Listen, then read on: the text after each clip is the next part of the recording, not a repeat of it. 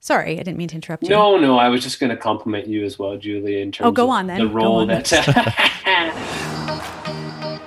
Welcome to Obstacles and Opportunities with Lowell and Julie, sharing stories, empowering mindsets. Josh Dueck. In 2004, he was paralyzed from the waist down in a ski accident. With the support of his now wife Lacey, he embraced the challenges he faced. In 2009, he was the Para-Alpine World Champion. He went on to win silver at the Vancouver 2010 Paralympics and a gold medal at the X Games in 2011. In 2012, he made history by becoming the first person to ever land a flip in a sit ski. This accomplishment even earned him a guest spot on the Ellen DeGeneres Show. At the Sochi Paralympics in 2014, he won a silver medal followed by a gold in the Super Combined, and became Canada's flag bearer. Since his retirement from competing, Josh has dedicated himself to his wife and 2 kids, as well as furthering opportunities for other like-minded athletes. He leads the British Columbia Freestyle Ski Association and has been appointed the chef de mission for the 2022 Paralympic Games in Beijing. Josh and Lacey support several nonprofit organizations, including Spinal Cord Injury BC, High Fives Foundation, Live It Love It Foundation, and others. His award-winning documentary entitled Freedom Chair is definitely worth the watch. Josh is as fun as he is inspiring. We had an amazing time talking with him, and we hope you enjoy listening in. It's coming. It's coming. Oh, there you are. Hello. Aloha. Hello. Aloha. Where's home for you guys? Lethbridge, Alberta. Oh, nice. How's winter been for you guys? Oh, we had that cold snap. Did you have that cold snap too? A little bit, yeah. I don't think we got them as fierce as Alberta, but minus 20-ish for about a week, which is all right. I actually don't mind the cold and dry and clear. I prefer that over kind of the -2 and dank. Oh, yeah. So that doesn't affect your skiing or anything, hey? You're still out there? Well, work and kids, that affect my ability to go skiing more than temperatures. I've never minded the cold. That was something that I enjoyed, and I don't know, the challenge of, and it's always quiet.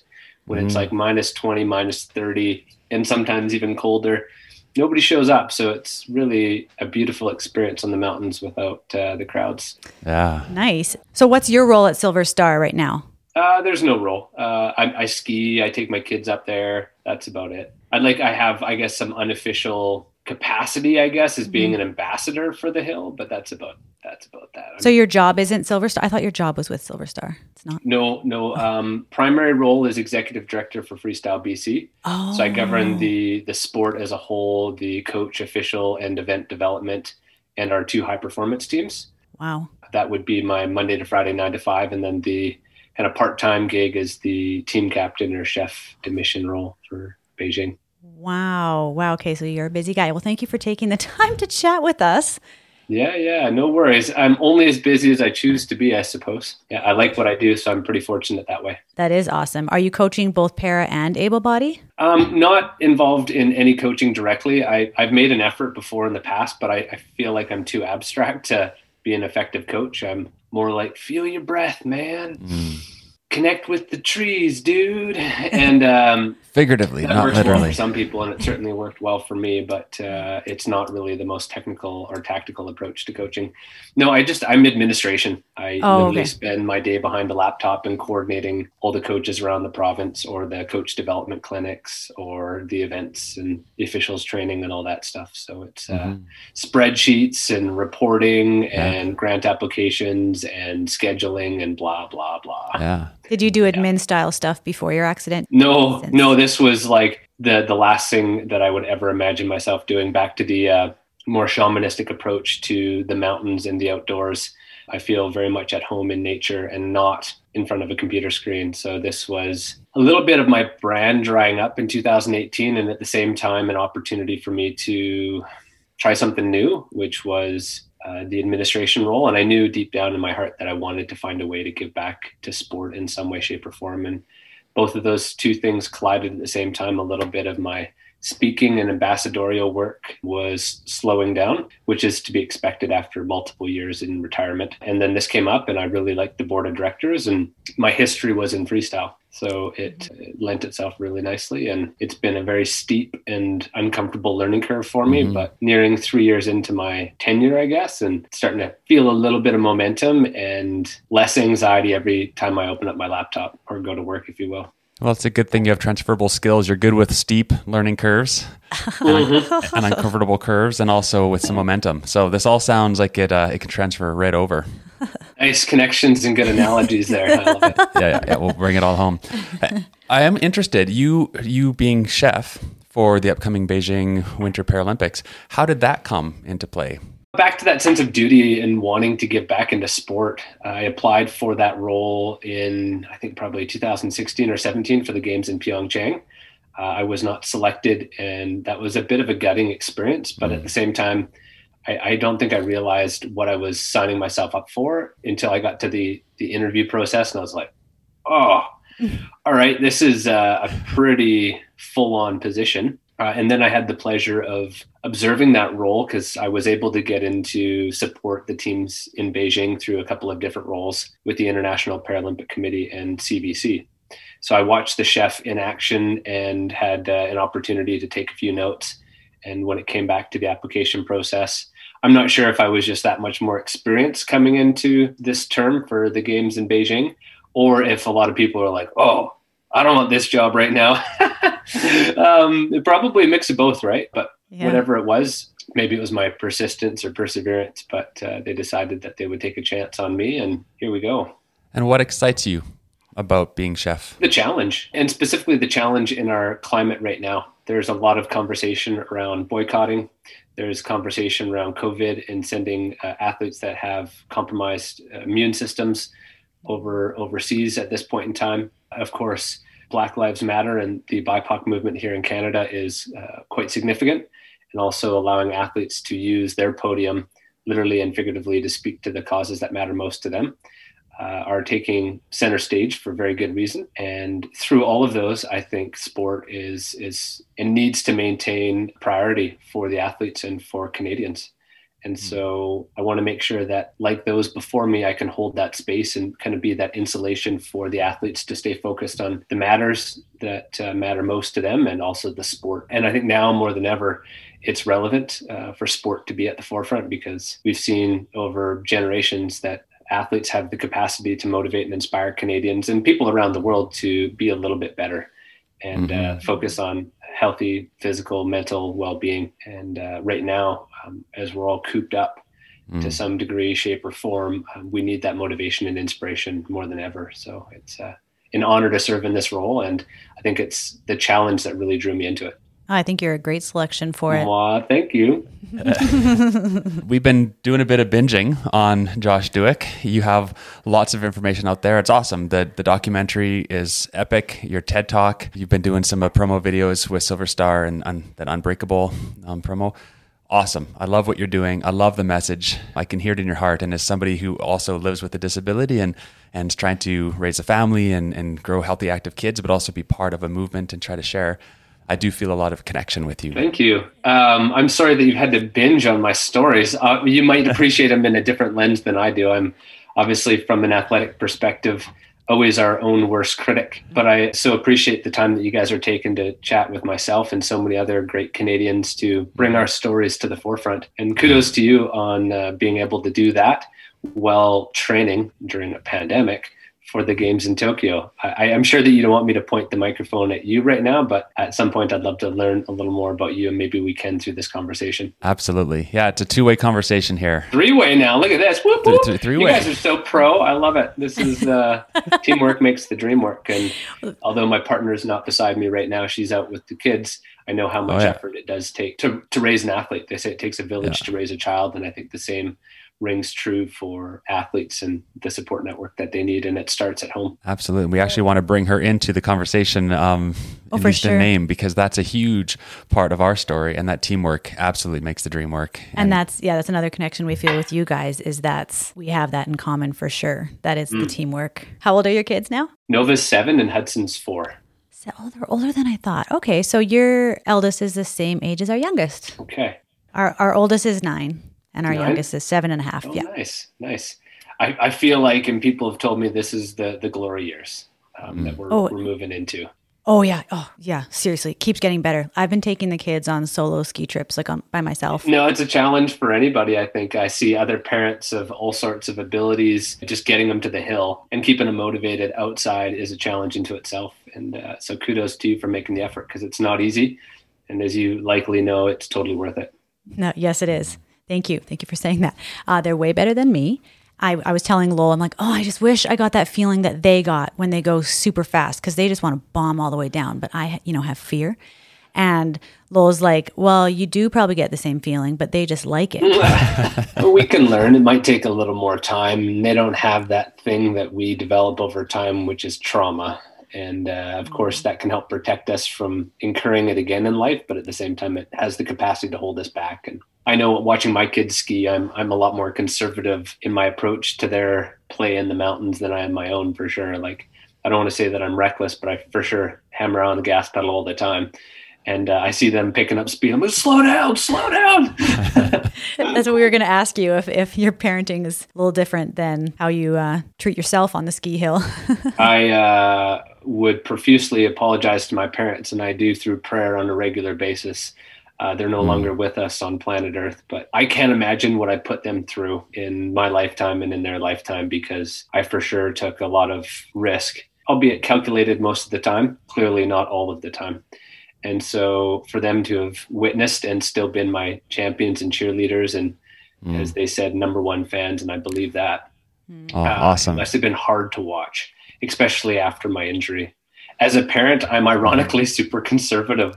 And I don't know if it's just because of what I've been through, or also a part of my limited mobility, that I'm as conservative with their approach to activity. But I really have to restrain myself and just let them be and not project my fears on them. Whereas my wife, Lacey, is far more conservative in her actions and far more liberal in parenting. She's like, lighten up. They're kids. I'm like, no, it's too fast. You mentioned your parents, and they're no longer with us. They sounds like they were really big influences on your life. What was the number one thing you learned from each of your mom and your dad? Great question. Appreciate you asking. Mom, I would say, would be willpower and determination. And she had this gentle way about her. I don't always live any of those attributes. Well, maybe willful. That's for sure. I definitely live willful in spades. Being patient and gentle is something that I need to work on every day. And Mom just lived that through and through. She was such a kind and soft-hearted person. It was something that I didn't always appreciate, but what kid does in real time. My dad would be work ethic and I think service. He lived to serve others. And he did so right till the day that he died. He, funny dad story, but he, had a pretty modest income, and CRA audited him just a year before he passed, and couldn't believe how much he was giving to charity. Of like a $30,000 salary, 15 was going to charity every year. And I questioned him as well. I'm like, what are you doing? Like, how's that working? I'm like, you realize I will inherit your debt. And he had incurred $98,000 on the line of credit and had a $100,000 life insurance policy. And so it went scratch. And he made sure that there was enough in place for my mom to be taken care of in his passing. And he nailed it perfectly. Although I didn't see it at the time, and I challenged him a few times, and so did CRA. My dad was a man of hard work and service, and my mom will and kindness and gentleness. So I do my best to live those. Some of them come too easy. I love to work, and I'm pretty darn willful, but I could be for sure giving myself into service more and being a bit kinder. Great lessons. Thank you for asking and letting me remember. Yeah, lessons learned. We are a product of our upbringing, and our story definitely involves our parents, and sometimes they don't get the accolades that they deserve. And I know for my mom and my dad, to see me go blind and to see me struggle has been heartache for them at times. And so to have a child who doesn't always fit in, or who struggles, or is going through pain, and as a parent, all you really want to do is have them be okay. I can imagine how that period of time in your parents' life was pretty hard. Lowell's eye disease is genetic, and his grandpa went completely blind by age 40. Before he passed away, nearly every time he saw Lowell, he apologized for passing along his blindness. Heartbreaking. Yeah, I March 8th marks the anniversary to when I broke my back. And, kind of inside, we call it the indie day. I'm not dead yet, because most people that have incurred a spinal cord injury may have come close to death as well. And on the indie day, my mom would always be just so wrought with emotion. Part of it was joy. A small part of it was joy for how far I've come.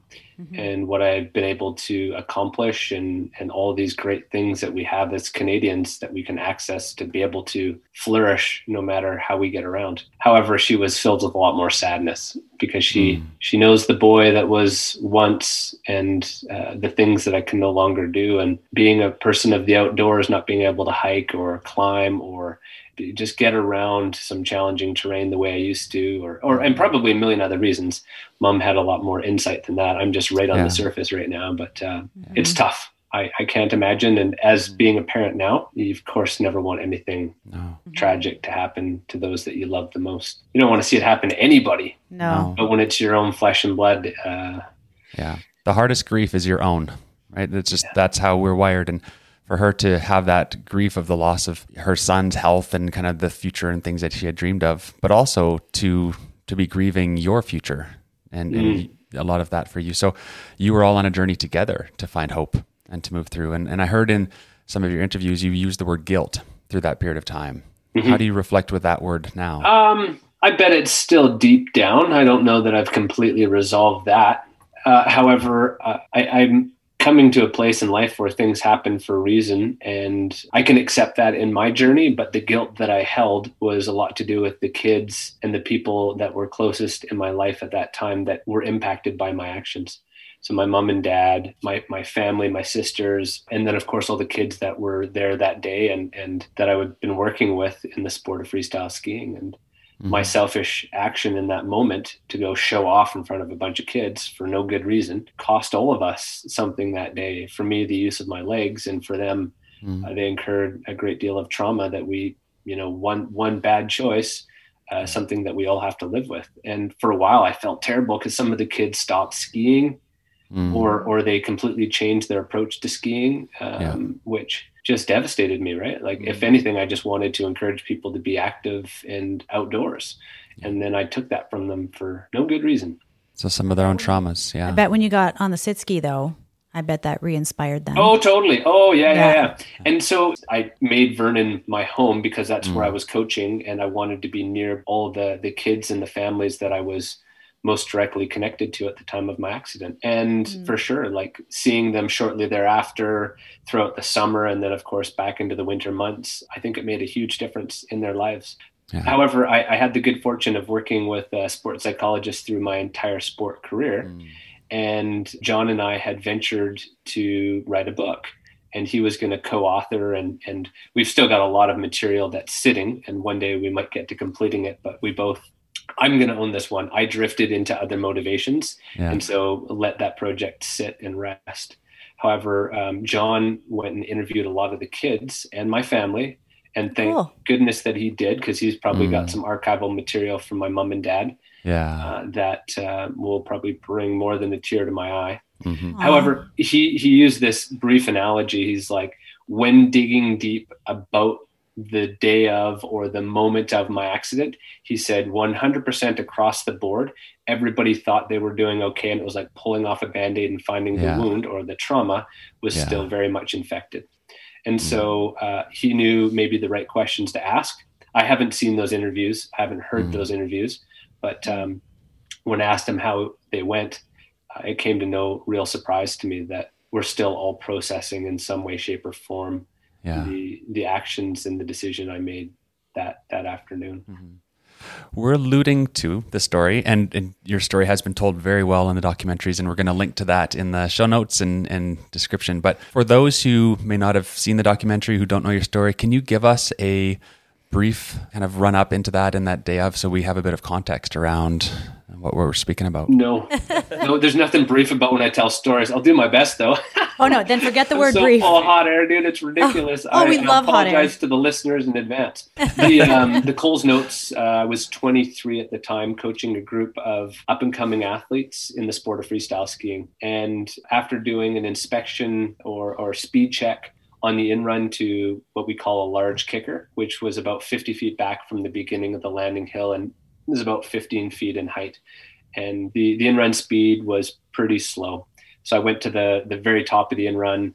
And as I was coming back down, it's like my skis had set the track in the little kind of speed check. And I was going way too fast and ended up going off the jump anyhow and over-rotated front flip, overshot the landing hill and landed pretty heavy on my chest, which forced me into a scorpion and dislocated my back. And do you remember that? Like everything up until the actual moment of blackout? Yeah. And wow. I have footage of it as well, which was really affirming for me. I didn't see it for a couple of years post-injury, but eventually I was given that footage and I chose to check it out. And my memory was very accurate to the moment of my accident, which was relieving, really, because you always tell yourself fishing stories. It was this big and I was going that fast. And in reality, it was. I fell from over 10 stories onto my chest and absolutely crumpled on impact. And back to the Indy comment, lucky to be alive for sure. Yeah. It was a beautiful move you're trying to do, the Superman front flip. Yeah. Yeah, it was, another point, and it's not brought up in any documentaries, but I have since come to really appreciate acknowledging how ignorant I was at that time. I talk about ego versus intuition. That was certainly a part of it. My ego was wanting to show off in front of the kids and my friends. My intuition was screaming loud and clear, don't hit the jump, you're going too fast. But further to my intuition was the master coach that was on site that day, Woody. And Woody said, hey, whatever you do, we've knocked down the lip. So you're going to be going further down the landing hill. So whatever you do, don't do a front flip. And of course, 23-year-old me is like, fuck you, pardon my language. No, that's fine. But defiant by nature. Yeah. And that really bit me in the butt. And I've had a chance. It was like last year or maybe a year and a half ago, I saw Woody for the first time in 15 years. Very randomly, I was riding my hand bike through the trails in Whistler, and he was getting ready for work at like 6 a.m. And I hear this, Dewey, and he's got an unmatched voice, and I'm just like, Woody. And he was like, and I just looked at him and I started bawling, and I'm like, you know what's up, and I am so sorry. I am so sorry for what I did that day. And he just gave me a big old hug, man. Pre-COVID days when hugging wasn't taboo. Yeah. He just gave me a big old hug and he's like, it's okay, bro. It's okay. And at least for me, it felt like I was able to put that to rest a little bit. One of the things we really wanted to connect with you on was your love story. I love love stories. Who doesn't? Yeah, the quality of our lives are determined by the quality of our relationships. And so we already see how close you were with your parents and Woody and the crew and people seem to be a huge impact on your life in both ways. Let us know your love story. Well, hopeless romantic for sure. And I don't know how good I was at relationships in my younger years. I do adore my parents through and through, but when I was growing up, I was a punk ass. And I wasn't super kind to them. Like this is pre-cell phone days, right? In the 90s and early 2000s. And there would be periods of probably a year where my parents didn't know where I was or if I was alive. I was for sure defiant to my core. And I had some pretty significant anger issues and probably some mental health things going on in my early life. But I sure did. My parents know that I love them even through the hard times. And the love story that we're alluding to, or at least the one that I'd like to tell, given that I was a bit of a hopeless romantic in some shapes, was a girl that I'd met just prior to my injury. And that's my wife today. That's Lacey. I met her up at a ski hill at some staff orientation day and immediately was fixed on her and in love and in lust. And she could see that I was a little bit of a loose cannon, so she kept me at bay, but I kept persisting. And so there was chemistry there, but there was not a lot of traction, at least on my end. Life kind of pulled us apart. I moved up north in the valley. She stayed down south, and she heard about my injury via a friend of a friend of a friend, because that's how word traveled prior to Facebook. Mm-hmm. And she chatted with her mom briefly and said, remember that boy? He's had a pretty bad accident. And her mom fully supported her quitting her job, getting a one-way bus ticket and coming to Vancouver on a whim with no timeline set. And a week later asked her to be my girlfriend. And the rest is history. We got married a few years later and now have 2 beautiful kids. And it's been 18 years that she's been putting up with me and also elevating me and supporting me in so many different ways. I've been learning, not very good at it, but I've been learning to return that and reciprocate it. Mm-hmm. So thankful that she's been patient with this very slow learner. 18 years. Us too. We've been together for 18 years as well. Oh, that's crazy. Yeah. You too.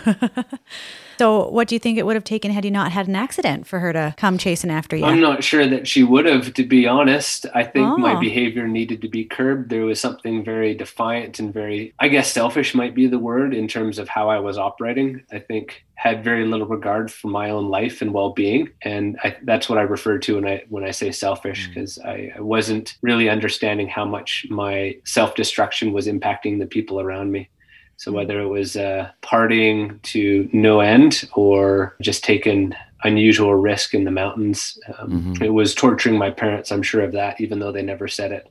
I'm sure it was absolutely torturing them. And she was smart enough to see that that's not the type of guy she wanted to be with. It was when all of my friends from whether it was like my time up in the Yukon or time on the ski circuit that came to visit me after my accident that I think kind of sold Lacey on, actually, this kid's got a good heart. He might be full of piss, but he's got a good heart. And she's helped me to understand that and also kind of chip away at some of the concrete that I've built around the old heart box.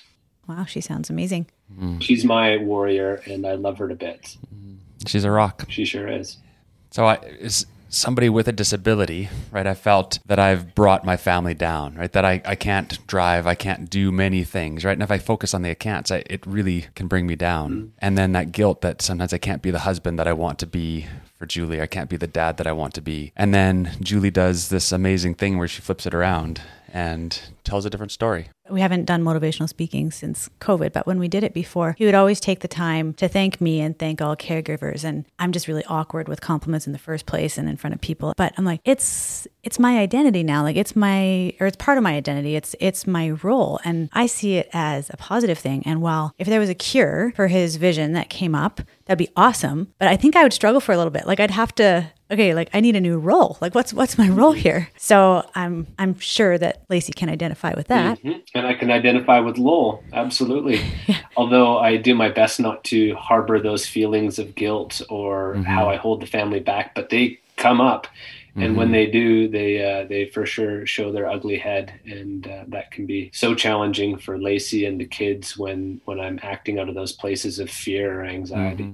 I tell Lowell to... Sorry, I didn't mean to interrupt you. No, I was just going to compliment you as well, Julie, in terms of the role that our partners play, and also your awareness of knowing your identity and how you've attached to that, and how that's a good thing, but also a great thing to be aware of in terms of who we become and the identities that we create. Because I would imagine from 40 years of life experience, we shed those identities time and again throughout our lived experience. And deep down someplace we have a core, but we tend to put on different cloaks or identities throughout it that gives us strength and affirmation, if you will. And again, those are great things. Like, you know what your core is. And for Lacey, she knows very well that her core is a caretaker. She's always played that role as a middle child. Right? Like just look at it from a basic perspective. She's a middle child. Like she's always fit that bill within her family, and she still continues to play that role. Obviously a much lesser degree. Everybody's grown up now, but at family gatherings, you guarantee she's like in the mix all the time. That's what she loves. It brings her joy. I didn't realize that at the time, but it's clearly a perfect characteristic for a person who is, I don't want to say it's lopsided in responsibility in terms of roles we play, but she definitely has to play a pretty significant role in our family in order to manage it. Not just my disability, but certainly that, but also just the demand that I put on my time because I love to work. And in the position that we're in, being athletes, ambassadors, speakers, and champions for change, that's a pretty demanding role to be in, for sure. Sometimes I feel like I just get to ride Lowell's coattails. Like he's the one who has to like train 2 to 4 hours really hard in our little garage gym and compete. And he's the one that's doing this blind, but I get to kind of reap the rewards of that. Like I get to meet amazing para athletes like yourself, all these other people that he's racing against. It's one of the reasons why I brought it up first, wanted to start this podcast is because Lowell started in triathlon, and I remember sitting in the bleachers watching everybody cross the line, and I just wanted everybody to stop and get a microphone and just tell us your story. Like I want to know everybody's story. Like, was this acquired? Were you born with this? What mindset did you have to get through this? I think that's a great idea. And living with that curious mindset, such a beautiful thing. And it can be a sensitive subject. Not everybody wants to ask those questions. And kudos to you for being brave and being curious and telling the stories of so many great Canadian athletes from all walks of life. Yeah, there's so many athletes. And part of why we ask about Lacey and parents and other relationships too, because the athletes do a lot of the work, yes, and they get a lot of accolades and get medals, and the stories are often connected around them. But what we want to do too is highlight the relationships and the importance of lessons learned from these other people in your life. I like to hear the story of the doctor who gave you hope. But before you tell that story, this idea of the caregivers, the people in our life that don't get as much of the front stage, all the volunteers who help us do our sport. Parasport takes a lot of volunteers and extra support and accommodations, and there are so many people in our story that don't always get the credit. And so I also want to state that through this podcast is thanks to Julie, thanks to Lacey, thanks to all the people in our lives who are helping parasport happen, because it's making a huge difference. Okay, the other benefit of you two, Josh and Lowell, for your kids, I think it is amazing for your kids, Josh, to grow up with a dad who is so determined and resilient, and that you're spreading this message of hope, and you're inspiring all these people, not just Canadians. You were on Ellen. Do they know how big of a deal Ellen is? And maybe one day if they go through the archives, they might recognize that. They just know me as, well, Nova a little bit at school now because I've presented there. She's getting a bit of an awareness that Dad's in a unique position. But most of those stories came to light prior to the kids being born. And again, I just get to be Dad. Which is great. Like, she did come like literally a few weeks ago. She's like, "Dad, are you famous?" I'm like, "For being your dad." She's like, "Yeah, but no, the kids at school, somebody said they're," and I'm just like, that is a part of my story. Yeah. And so I think it'll come to light a little more as they grow a bit older. But for now, I get to just play the role of dad and office jock, which again, it took me a bit. Speaking of guilt and shame, I was like, oh, what kind of role model will I be for my parents? Like, the last thing I want them to think is being behind a computer screen is normal behavior. But if I was to allude and show you more of my office space, it's actually a furnace room. So nice. I picked the least desirable room in the house and called that my office. So steampunk office work. Yeah, totally. But again, just want to echo your comments, Lowell, on the teams behind the individual. And I use the analogy of a band, right? You've always got the front person, the lead singer, but in order to make music, you need a whole band. And I could list off countless coaches, and I'll name a couple right now: J.S. Labrie and Rob Kober before that. Excellent coaches that figured out a way to understand my algorithm and temper some of my vices, if you will, but also use them as my virtues so that I could excel in the field of play. So their empathy, their understanding, and their commitment to sport. And then, of course, the countless other people, the techs, the physios, the sports psychs, and the list goes on and on and on and on, that create the story of an athlete. And I feel fortunate that I got to play the role and be the story of an athlete for a period of time. But again, it's the countless people, and then you've got your family that's invested, and your friends, and then the collective voice of the fans across the country and around the world that believe in the power of sport. So it's a great blessing and a huge fortune to be able to play that role for a period of time. Amazing. The footage of you doing the flip on the sit ski, was that in 2012? Mm-hmm. Okay, that footage, I got so emotional, just everyone cheering for you. Aw, like they really felt that, like they were part of that journey, and that it was like a success for everyone. Yeah, it was a beautiful experience, and a very handpicked crew of kids and people that I consider to be mentors that I grew up with. So longtime friends that were part of my ski journey growing up in Kimberley and throughout my freestyle career, and handpicked so that I could really trust them in a really stressful environment. It was also deeply emotional, not just for the overcoming of that barrier and being the first person to go upside down on a sit ski, but it was also pretty special times for my buddy Rory. Oh, actually, I wouldn't say special times. Like, I'd say extraordinarily heavy times, because he had just lost his partner. And wow. The whole 2 weeks prior was when she had passed, and superheroes don't pass. So it completely caught all of us off guard when Sarah Burke passed away. It was a day that I was rehearsing on the airbag, and I'd come back up to the airbag from just doing a little refresh down in the village up in Blackcomb. And I came back and everybody was just stunned. The crew that I was working with was like, I was like, "What's up?" They're like, "Sarah passed." Oh. And they're like, "We can call it. We don't need to, we're all a little bit shook up right now." And I just looked up and thought, well, what would Sarah do right now? What would she want us to do? And she was all about progression. And it was like she was with us and holding space. And you'll notice at the end of that video, it says, "Let love lift us higher." And we dedicated that whole project to Sarah. Aww. And 2 weeks later, maybe 3 weeks later, is when we actually had a window of opportunity to take it onto snow. And that was Rory's first time back on snow since the accident. And there was brief moments of levity in that day where he had forgotten about how heavy life can be and about the magnitude of his loss. And we got to see the little kid and Bushy come out and rip around, and he was my sled driver. And I never forget, and he actually told the story quite well in a written article, but I had bailed behind the sit ski or behind his sled, and he's just lighting up the sled to try and get up over this ridge. And he's like, there's refrigerator-sized cubes of snow, because it's pretty heavy, like dumping all over me. And most people in their right mind would have been petrified when they looked back and saw me buried in snow. And he was in stitches laughing until he realized that he couldn't wait to go home and tell Sarah. And then, of course, the grief hit went him back out again. Yep. But she was a pioneer and innovator, and arguably the greatest of her time, and still 9 years later, I think lessons are being learned from the impact that she had in the sport of freestyle skiing. And no efforts are done single-handed, and nor would Sarah ever want that kind of credit. But she was probably the most impactful person in bringing women's half pipe to the forefront and to the Olympic Games in Sochi 2014. Wow, awesome. A legacy. Yeah. She did well with the time that she had. She didn't waste any of it. No. Hardest working, disciplined athlete that I think our sport has known, but yet the kindest, gentlest person that always had time, always made you feel so special, like you're the only person in the world and you really mattered. And that's such a gift for a person who's in such a position of celebrity and demand to make you feel that way. And she made everybody feel that way. The power of presence. It's a gift. Remembering Sarah is always a beautiful thing, and Rory reminded me of that.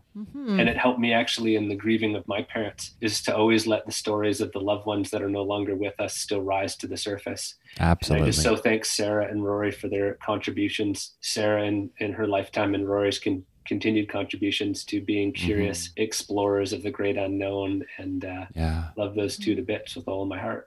We incorporate them into our stories. We incorporate their lessons, their passions, their way of living, and we honor them as we move forward in life. And that's a beautiful thing you're doing through your storytelling. Thank you for sharing the story of Sarah. Was she from Kimberley as well? No, I think Midland, Ontario. I don't know exactly, but she was an Ontario girl. Because we have a friend in common, Josh. I learned last night as I was texting her from Kimberley, Tasha. Nice. She said that you have a funny story of you guys being biology or chemistry partners in high school. Did she? Yeah. She's given us the dirt. Oh, yeah. Well, I already explained that as a little bit of a riffraff growing up. And although I think it didn't fit well with her moral compass, she let me borrow some notes during critical exams in real time to make sure that I passed my tests without doing all the same studies that the other kids were doing. Yikes. Thanks, Tash, for kind of setting me up there, and also for all your help getting me through grade 11 biology. Speaking of good hearts. She's awesome. She said to say hi. She is so lovely and comes from a great family. Her twin Simon is like one of the most inspirational and impactful artists. I've seen his art. Her parents are just good stock. Good stock. Yeah. Good people. Well, we have a segment here that I'd like to try with you. Straight up ripped off of Fred Penner. So we're calling this right now Word Bird. What Fred Penner would do, he's going to climb through this tree and interact with the kids and through the TV set. And then at one point, the Word Bird would bring up a word and he'd define it.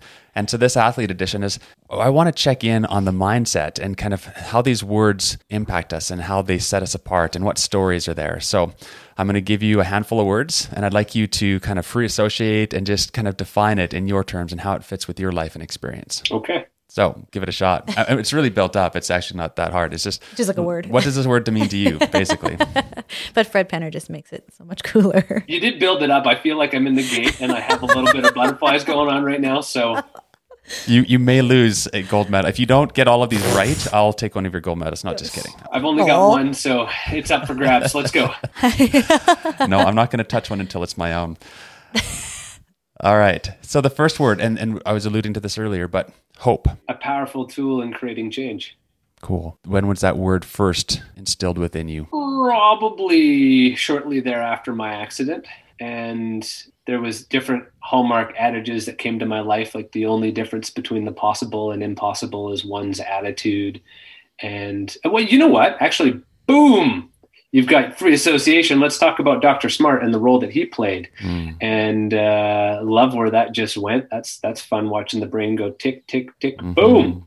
So shortly after my accident, like immediately after my accident, they had brought me down to the local hospital where the GP on call reviewed the x-rays and realized that he had to break it down to a 23-year-old kid that I wasn't going to walk away from this situation. And he did so with grace and humility. And in a moment's notice, he took the medical jargon and boiled it down to, you're going to rock the world from a wheelchair. And before you know it, we'll have you back in the mountains riding a sit ski with all your friends. So in that moment, he gave me, I'll be back in the mountains, a place that I love, doing something that I really enjoy, and talking about identity. You know, it was a huge part of my identity and gave me purpose with the people that matter most.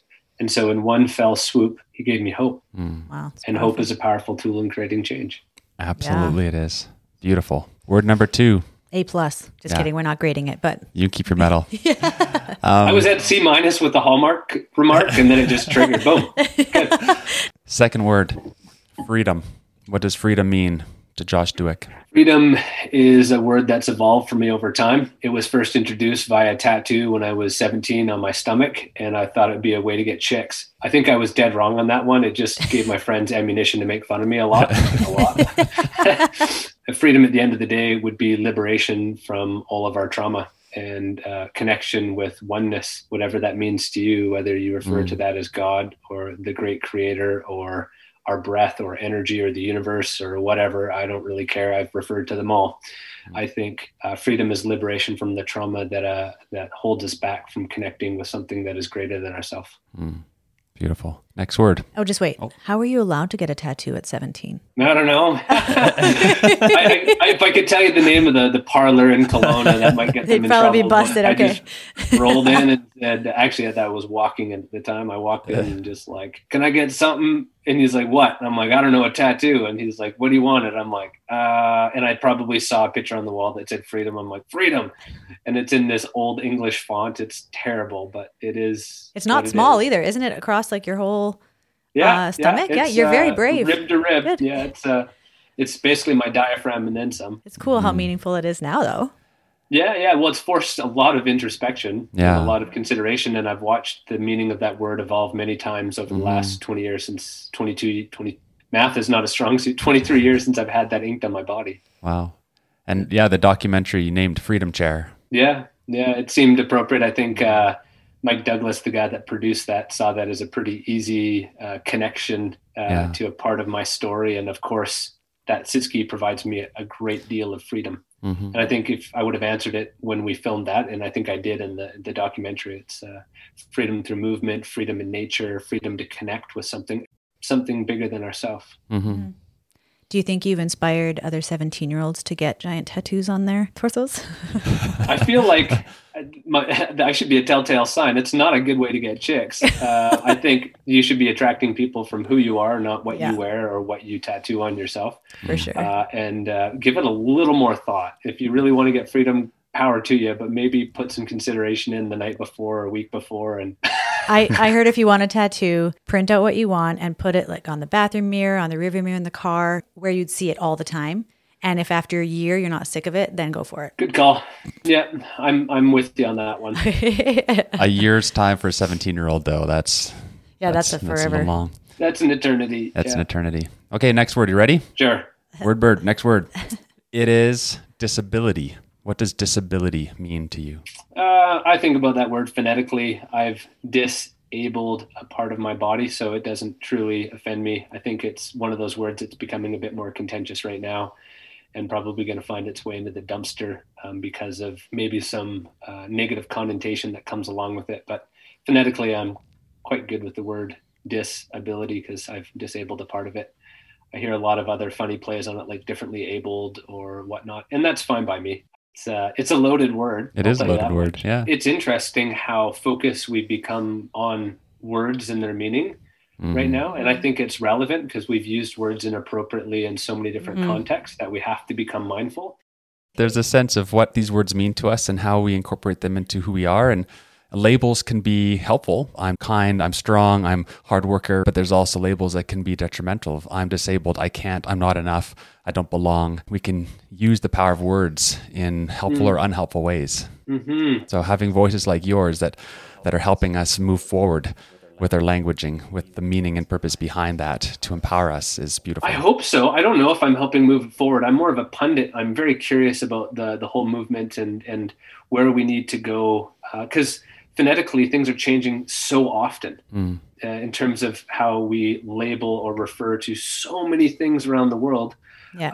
And I hope maybe at one point we can find a place to rest where we're all comfortable with the lexicons that we use. And we learn from so many people that it's not always what you intend. You may have a positive intention, but you're still saying the wrong thing, and that can be super damaging. So we do need to find a place where we're all comfortable with the language that we use. It's very complex and ever-changing, and I hope that the pendulum swing starts to slow down and we can all come to a place of peace and understanding with one another, whatever those languages are.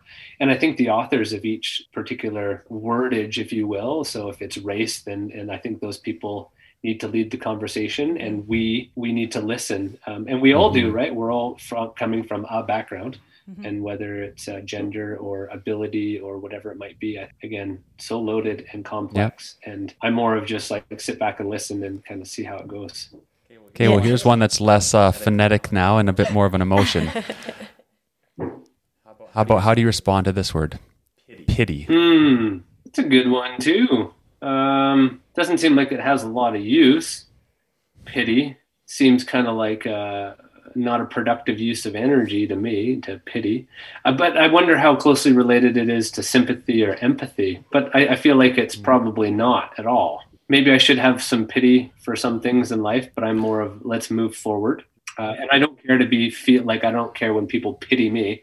That's for sure. Do you think that sometimes people are trying to be empathic and they come across as pitying? Do you think? Yeah, I wouldn't disagree with that. And then that can be kind of disempowering for sure, because they don't know the whole story. I think it's really important to understand the whole story before you project any of your own emotions, sympathy, empathy, or pity towards another person. When you see one piece of the story and you pity that, it's, I don't know. I don't like it. I know. The face that you made there, that I was just going to tell you, Stephanie Dixon's response to that was, she dry heaved in her mic. to the point. I like Steph for that. Yeah, well, with this one, and we'll do this last word, Bird, because I hear it in the background. What does this word mean to you? Family. Family is a beautiful mess. And as I alluded in my childhood, I didn't have the closest of relationships with my family. It was pretty fractured and arguably quite dysfunctional. Living the life that I have and seeing most of my family now departed helps me to really appreciate how important family is. And it is really all we've got. Now I'm on the flip side. I've got a young family, and it's everything. It's all I live for, and the most important thing that I work for. And it's the greatest blessing in my life is to have family. Yeah. And to have these little kids excited in the morning and right till the end of the day, and being able to share space and learn from and teach things with, and pretty incredible. They can be so funny too, hey? Our kids make us laugh so much, some of the things that come out of their mouth. Yeah, it's they're brilliant, they're curious, they're just, I feel like when I say teachers, like kids are where I want to be in how I think and how I feel and how I operate. They're very present. When they're upset and they move forward from it. There's no pity, there's no regret, there's no looking back. It's they live true to the emotion and the situation that they're in. Yeah. Speaking of kids, our 9-year-old wants to know from you, can you go faster on a sit ski or regular skis? I would think, and actually I don't even need to think about this. For sure you can go faster on regular skis. I believe the speed record on 2 skis is well over 200 kilometers an hour. For myself, I've been around 140 kilometers an hour.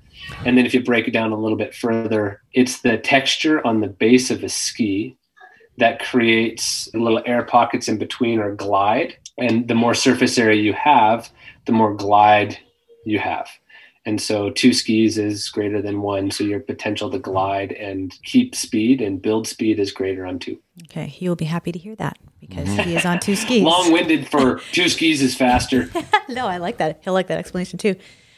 Which reminds me of CADS. That was the first time. What does that stand for again? Canadian Association of Disabled Skiing. Are you involved with CADS? Not so much. Okay. I'm very appreciative of the work that they do, but I haven't really been involved. Again, back when I first got injured, they would have been an excellent resource for me to get involved with, but I was pretty defiant and didn't want to be put into a box. And I felt like there was a lot more skiing out there than maybe what they had to offer to me at the time. You also had an alpine community already. Yeah. And again, just kind of where I was at in life. But the CADS is awesome. What they've created in the last, Jerry and Annie Johnston from Kimberley, wow. founded or were founding members. And I think they're actually like the founders of CADS back in the 70s. Jerry was a ski instructor at Sunshine Village, if I got the story correct. And a friend who was visually impaired wanted to learn how to ski. So he started teaching and created the methodology and pathway on how to work with different types of skiers that want to get around the mountain. And here we go. Now we have CADS. Yeah, that was our first introduction to sit skiers. That's the first time we got to see them was with CADS. Because I'm technically a volunteer because I ski with Lowell. I wear a bright orange bib, and so he can follow me, even though I don't go quite as fast as he might like. She chooses life, which is good. It's a good person to follow. Okay, I also pilot him sometimes on the tandem bike. How fast were we going, Lowell? When I think 82 kilometers an hour we got up to. Was that ours or were we 74? Oh, maybe 74. Anyways, we were going like way too fast for me. And we were like down a windy mountain very, very fast. And so I was braking, because I want to live. And he's like, are you braking? I'm like, yes, I'm braking. He's like, go faster. I'm like, I choose life. Like, we have 2 kids at home. I'm not going to go faster than this. And he's like, yeah, it's probably a good thing you're the pilot. It's cute. You guys are very cute. Speaking of fear. So you speak, there's a couple things I want to check in with you. It's some of your mindset stuff. One is this relationship with fear, and the other one is with trusting your intuition in your heart. I've heard you speak about those in your interviews, and they really resonated with me too. So what's your relationship with fear to start? I didn't realize how much of a role fear played in my life until I retired from competitive ski racing. And it was driving back up to the ski hill, but this time to learn how to Nordic ski. And day one was a little bit nervous, I'll give it that. But the second time I went up to the Nordic trails, I was thinking to myself, what's different? I feel lighter. I feel a sense of calm and peace that I've never felt going to the hill before. And that was the absence of fear. And I think, deep down, I knew that the way that I ski and putting myself in competitive situations all the time, there was an incredible amount of risk. And albeit we manage that risk the best of our ability, the consequence of a mistake are catastrophic.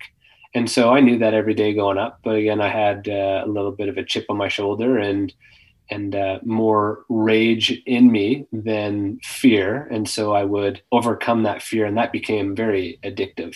And I wouldn't have been able to identify it that way while I was still in the mix, but I can look at it now and be like, wow, that was a pretty twisted relationship with fear and anger, 2 complementing emotions on the same kind of dark force, constantly battling back and forth. And so it was Nordic skiing that helped me understand that fear was actually very much a part of my ski story, whether I like to admit it or not. And love and operating out of love and intuition, well, I think that's the opposite motivation, and just go straight up Star Wars analogy, right? What side of the Force are you working with, Darth Vader or Luke Skywalker? And they're the same family, they're the same blood, and they live within all of us. And both of them are powerful forces. It's funny, my story was a very positive story, but it was rooted in a lot of darkness. Yeah, and that's one of the reasons we're drawn to you and your story. And this is it is a universal story back to Star Wars and back to originating aspects of most superheroes and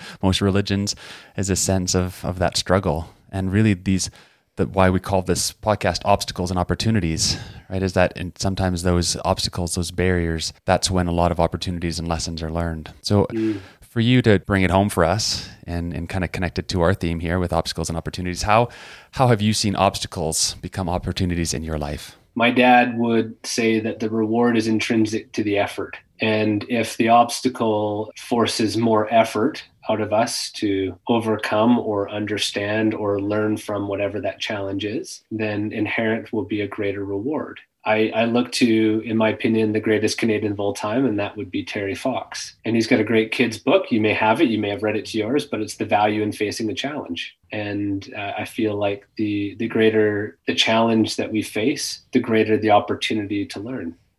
And it's not always easy. It's not always fun. And often when you're deep in the trenches, you're definitely hoping, wishing, maybe even praying that this challenge wouldn't be yours. But we often come through on the other side and we're better for it. Yeah. You wouldn't wish that pain that you had to experience on anybody, but the lessons you've learned from it have shaped you in huge ways. True.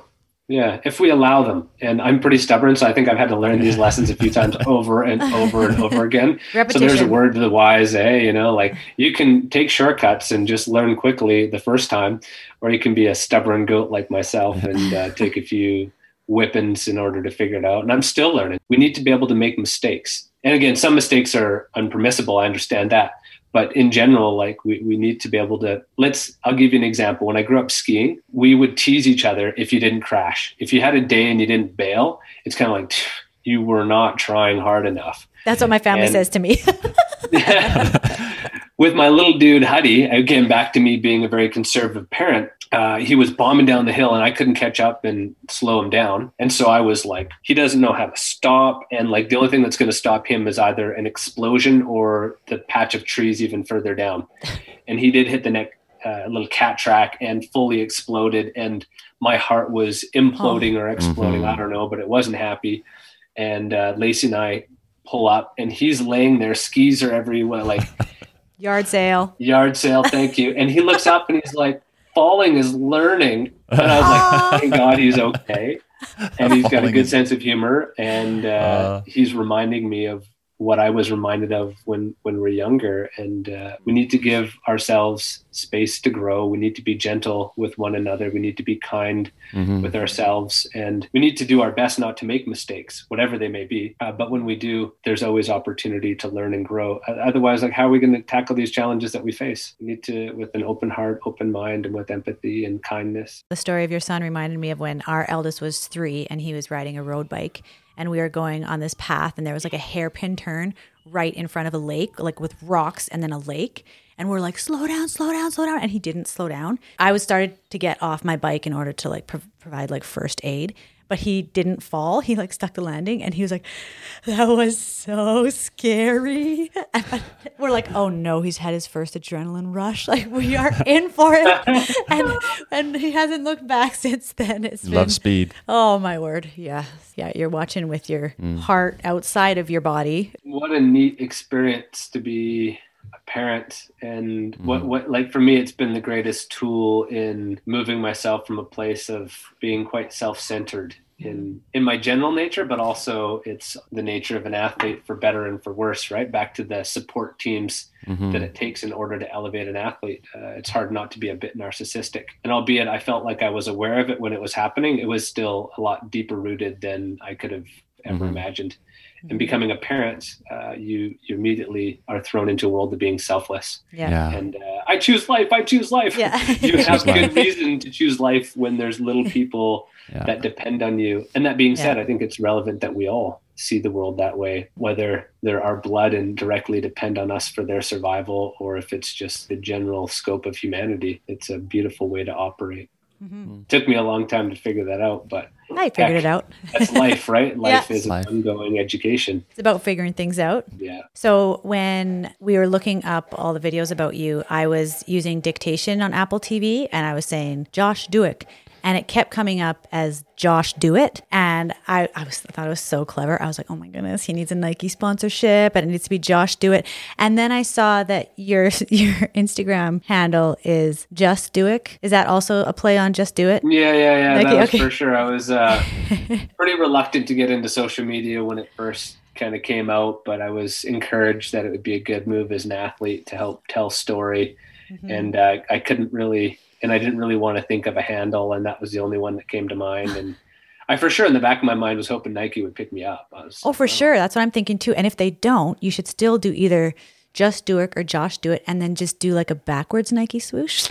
Yeah.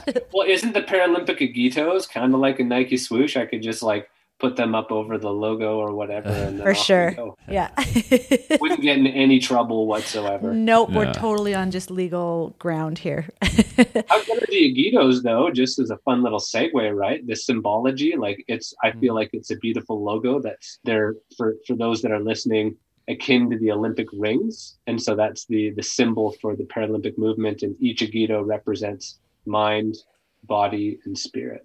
That is cool. Very progressive. I love that, right? Like we're talking about nuances of verbiage that we need to move away from. Yeah. And I feel like they've done a really good job, the International Paralympic Committee. Yeah. In mind, body, and spirit. That's what it's about. What does the Paralympic spirit mean to you? How would you define that?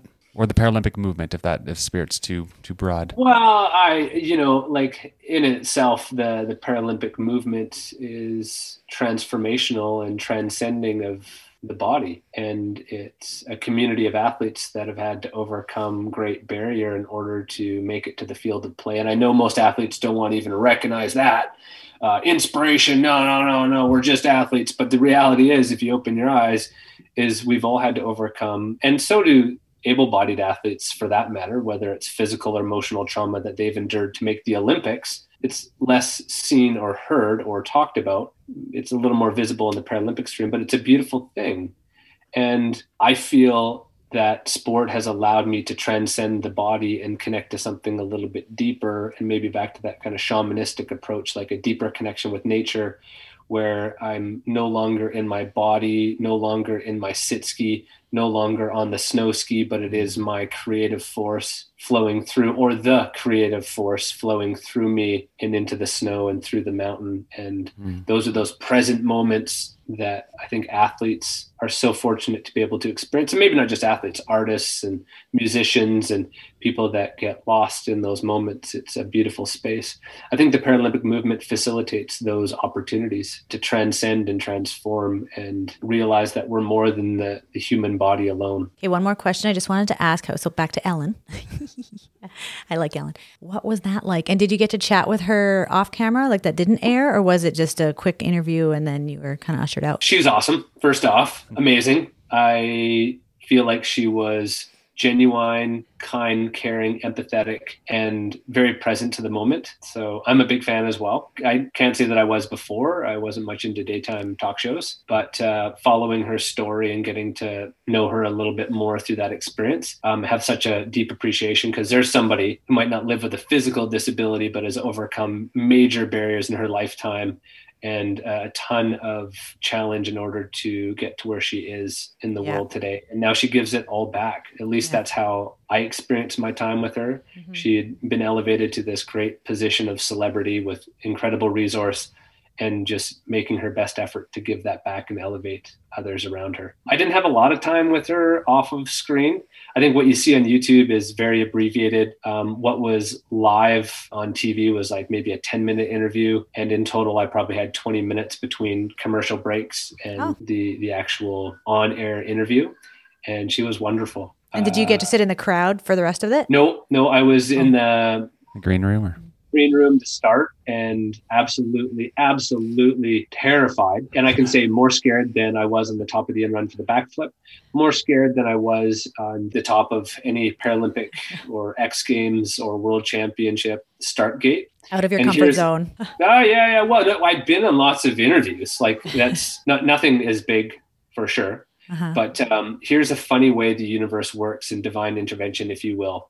I was behind the green room, or behind the doors, and it's the doors that Ellen comes out of, not the regular guest doors, because the chair, right? There's stairs everywhere else, and they're like, well, I guess you're gonna have to use this door. And I was like, fine, whatever. And I'm behind there, and of course, I should have had my phone turned off, but stupid over here didn't have his phone turned off. And it's literally like 1 minute. And the red lights flash in, and then I'm like, oh, it's Bushy. And he calls, and this is a week after, not even a couple of days after the backflip. And he's like, bro, I just want you to know that it was Sarah's dream to be on Ellen. And she's so pumped right now. She's going to be up there smiling and just like go out there and have a great time, man. And then suddenly it was like all of my anxiety and stress just melted away. And it's like, there's no way that he knew that I was there. And it was like 30 seconds, 15 seconds. I'm like, I gotta go, Bushy. Gotta go. I love you, dude. Oh, man. That's so cool. Dropped the phone and went on stage. And of course, I was still obviously jacked up with the adrenaline of the moment, and also just that serendipitous moment where Bushy, gave me this levity and perspective on the world, if you will. And so Ellen's like, so tell me about the backflip. And I'm like, you know what? Before we get into that, I just want to thank you so much for inviting me here today. And I just threw some community energy at her and some good manners, and that allowed me to settle down. Yeah. That allowed her to settle into the moment. And then we just had a super fun conversation. Amazing. Oh, that's so cool. That's such a cool story. I teared up. We tried to see her once. There weren't any tickets available. It was Remembrance Day or Veterans Day in the States. And Jennifer Aniston was the surprise guest, and everybody got an Apple Watch, but we didn't get in. But that's okay. What? I'm not bitter about it or anything. I wanted a new car, and I got a cool jacket with the Freedom tattoo on the middle of it, which was way better than a new car. But I was like, come on, new car. At the end of it, my story was projected to 500 million people. That's crazy. Yeah. 500 million people in the span of 6 months through all the different agencies that retold the story after being on Ellen and the story of the backflip. Wow. And then the countless, I don't want to say fan mail that came out of it, but the letters of affirmation in terms of the power of storytelling. I think of this one young mom in New York City who had a brain, I want to get it wrong, maybe aneurysm during childbirth, and then she was in a coma for like a year and then came out paralyzed from the neck down. Like, it was just this very difficult story, and she had lost hope. And then she saw glimpses of my story that resonated with her spirit, and she's like, I'm going to find a way to go bungee jumping. I'm going to find a way to do these awesome things with my 2 amazing daughters, and I'm not going to let this disability get in my way anymore. And so whatever happened in that interview with Ellen, and however Ellen evoked people the way she does, and my story in that moment, the way it elevated so many people, that's the win, eh? Like, I went in for a car and I came out with a heart full of joy. Like, I must have been the Grinch, eh? And his heart grew 3 times that day. That's so cool. Amazing. I remember seeing you on there long ago. Was that 2012 then, right? Yeah. Because it was right after. Like, the video dropped on Monday, and Ellen called me on Tuesday, but it was Ellen's assistant, also by the name of Ellen. And I'm like, is this some kind of sick joke? That's like, mean. I get it all the time. So they were quick Wow. to get us on air. That's awesome. You flew out there, and did Lacey get to go too? You did, yeah. Oh, so fun. Just living vicariously through you right now in the past. Yeah, so Julie's caught up in the Ellen, which is awesome. My mind goes to competing for Canada in the Vancouver Games. This is a huge moment. 88 Olympics to find us in these games in Canada, to find us and to represent and get on the podium. How was that experience for you? It was a lot. Obviously, very exciting to be able to compete at home in front of so many friends and family, and to be a part of the build-up as well. I was fortunate enough to be torchbearer during the build-up to the Olympic Games, and then watch some of my friends compete at the Olympics, and then finally was given an opportunity, or maybe I guess you could say earned an opportunity to compete at the Games. Nerve-wracking for sure. And back to my sports psychologist, who helped me overcome a barrier, and I don't even know what else to say, but just like literally I was running out of breath in the start gate, and you could hear the crowd of 10,000 going, Kimberly Vernon, do it, bump, bump. And suddenly you're just like, you're hyperventilating, and he reminded me of this very simple technique to just inhale and exhale. And we do it all the time, but to do it intentionally is a different story. And he's like, just ask yourself this: what do you think the crowd wants of you in this moment? And I'm like, well, to have fun, to express my joy for the sport, to go fast, and whatever else, I don't know. And he's like, okay, now just inhale that energy from the crowd coming up right now. Hold on to it, let it sink in. And then as you exhale, very intentionally send it back to everybody in the crowd. Yeah. Breathing is such a powerful tool in managing our energy and connecting us to something that's greater than ourselves. And so another way to look at it is I felt like I was a 60-watt light bulb jammed into a 120-watt circuit or whatever, and I was blowing up. And too much energy. Too much energy for sure. All the best energy, but it's still circuit overload. And so fortunate that I had John beside me. Amazing. Yeah, Lowell talks about breathing a lot too, even the difference between each nostril. Breath. Does Lacey get super nervous, or did she get really super nervous when you competed?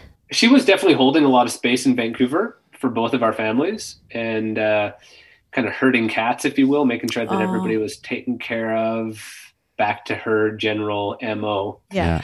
And so probably nervous for me, but also just holding that space for so many people. Yeah. In Sochi, for sure, she actually videotaped herself. And one of these days, I'll probably crack that footage out for old time's sake. Videoed herself while I did the downhill. And she was for sure gripped, nervous, and then elated after the run. With the backflip, she was definitely very much feeling the tension of the day, and I think holding that space for me. So she'd never outwardly say, "Oh, I'm nervous," but you look back and you're like, "Yeah, she was definitely." Oh, sorry, Lowell. Should I not tell you when I'm nervous?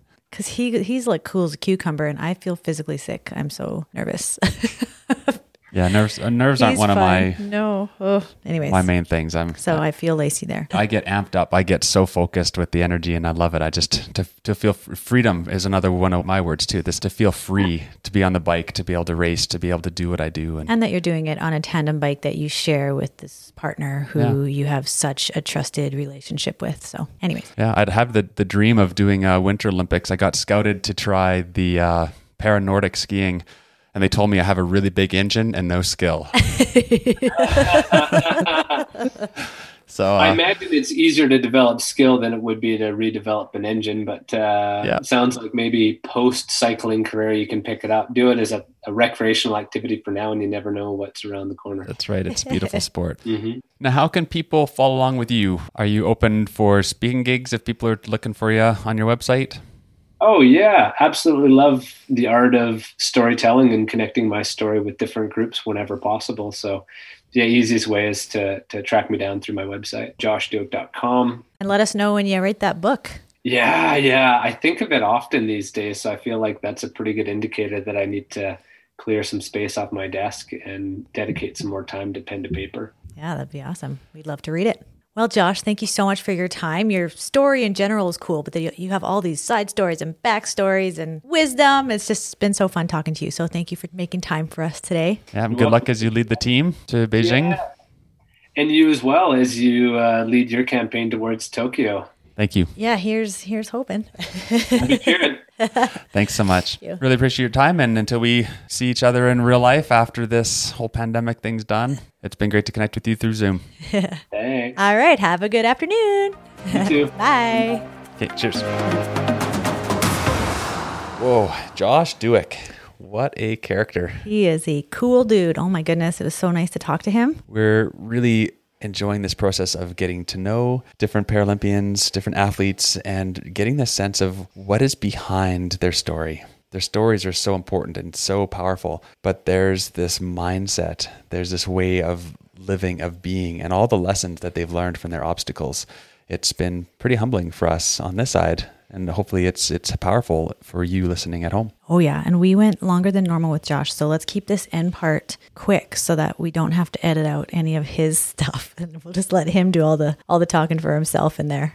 Yep. So we hope you take away a lot from Josh's story, his mindset, and make sure you're following the Beijing Paralympic movement as he leads the team to great heights next year. And his Instagram handle is @JustDueck. That is JustDueck. Thanks again, Josh. Great. Thanks, Josh. Until next time. Take care. Bye. Bye-bye. Leading to Tokyo 2021, this podcast will be focusing on the stories of elite athletes.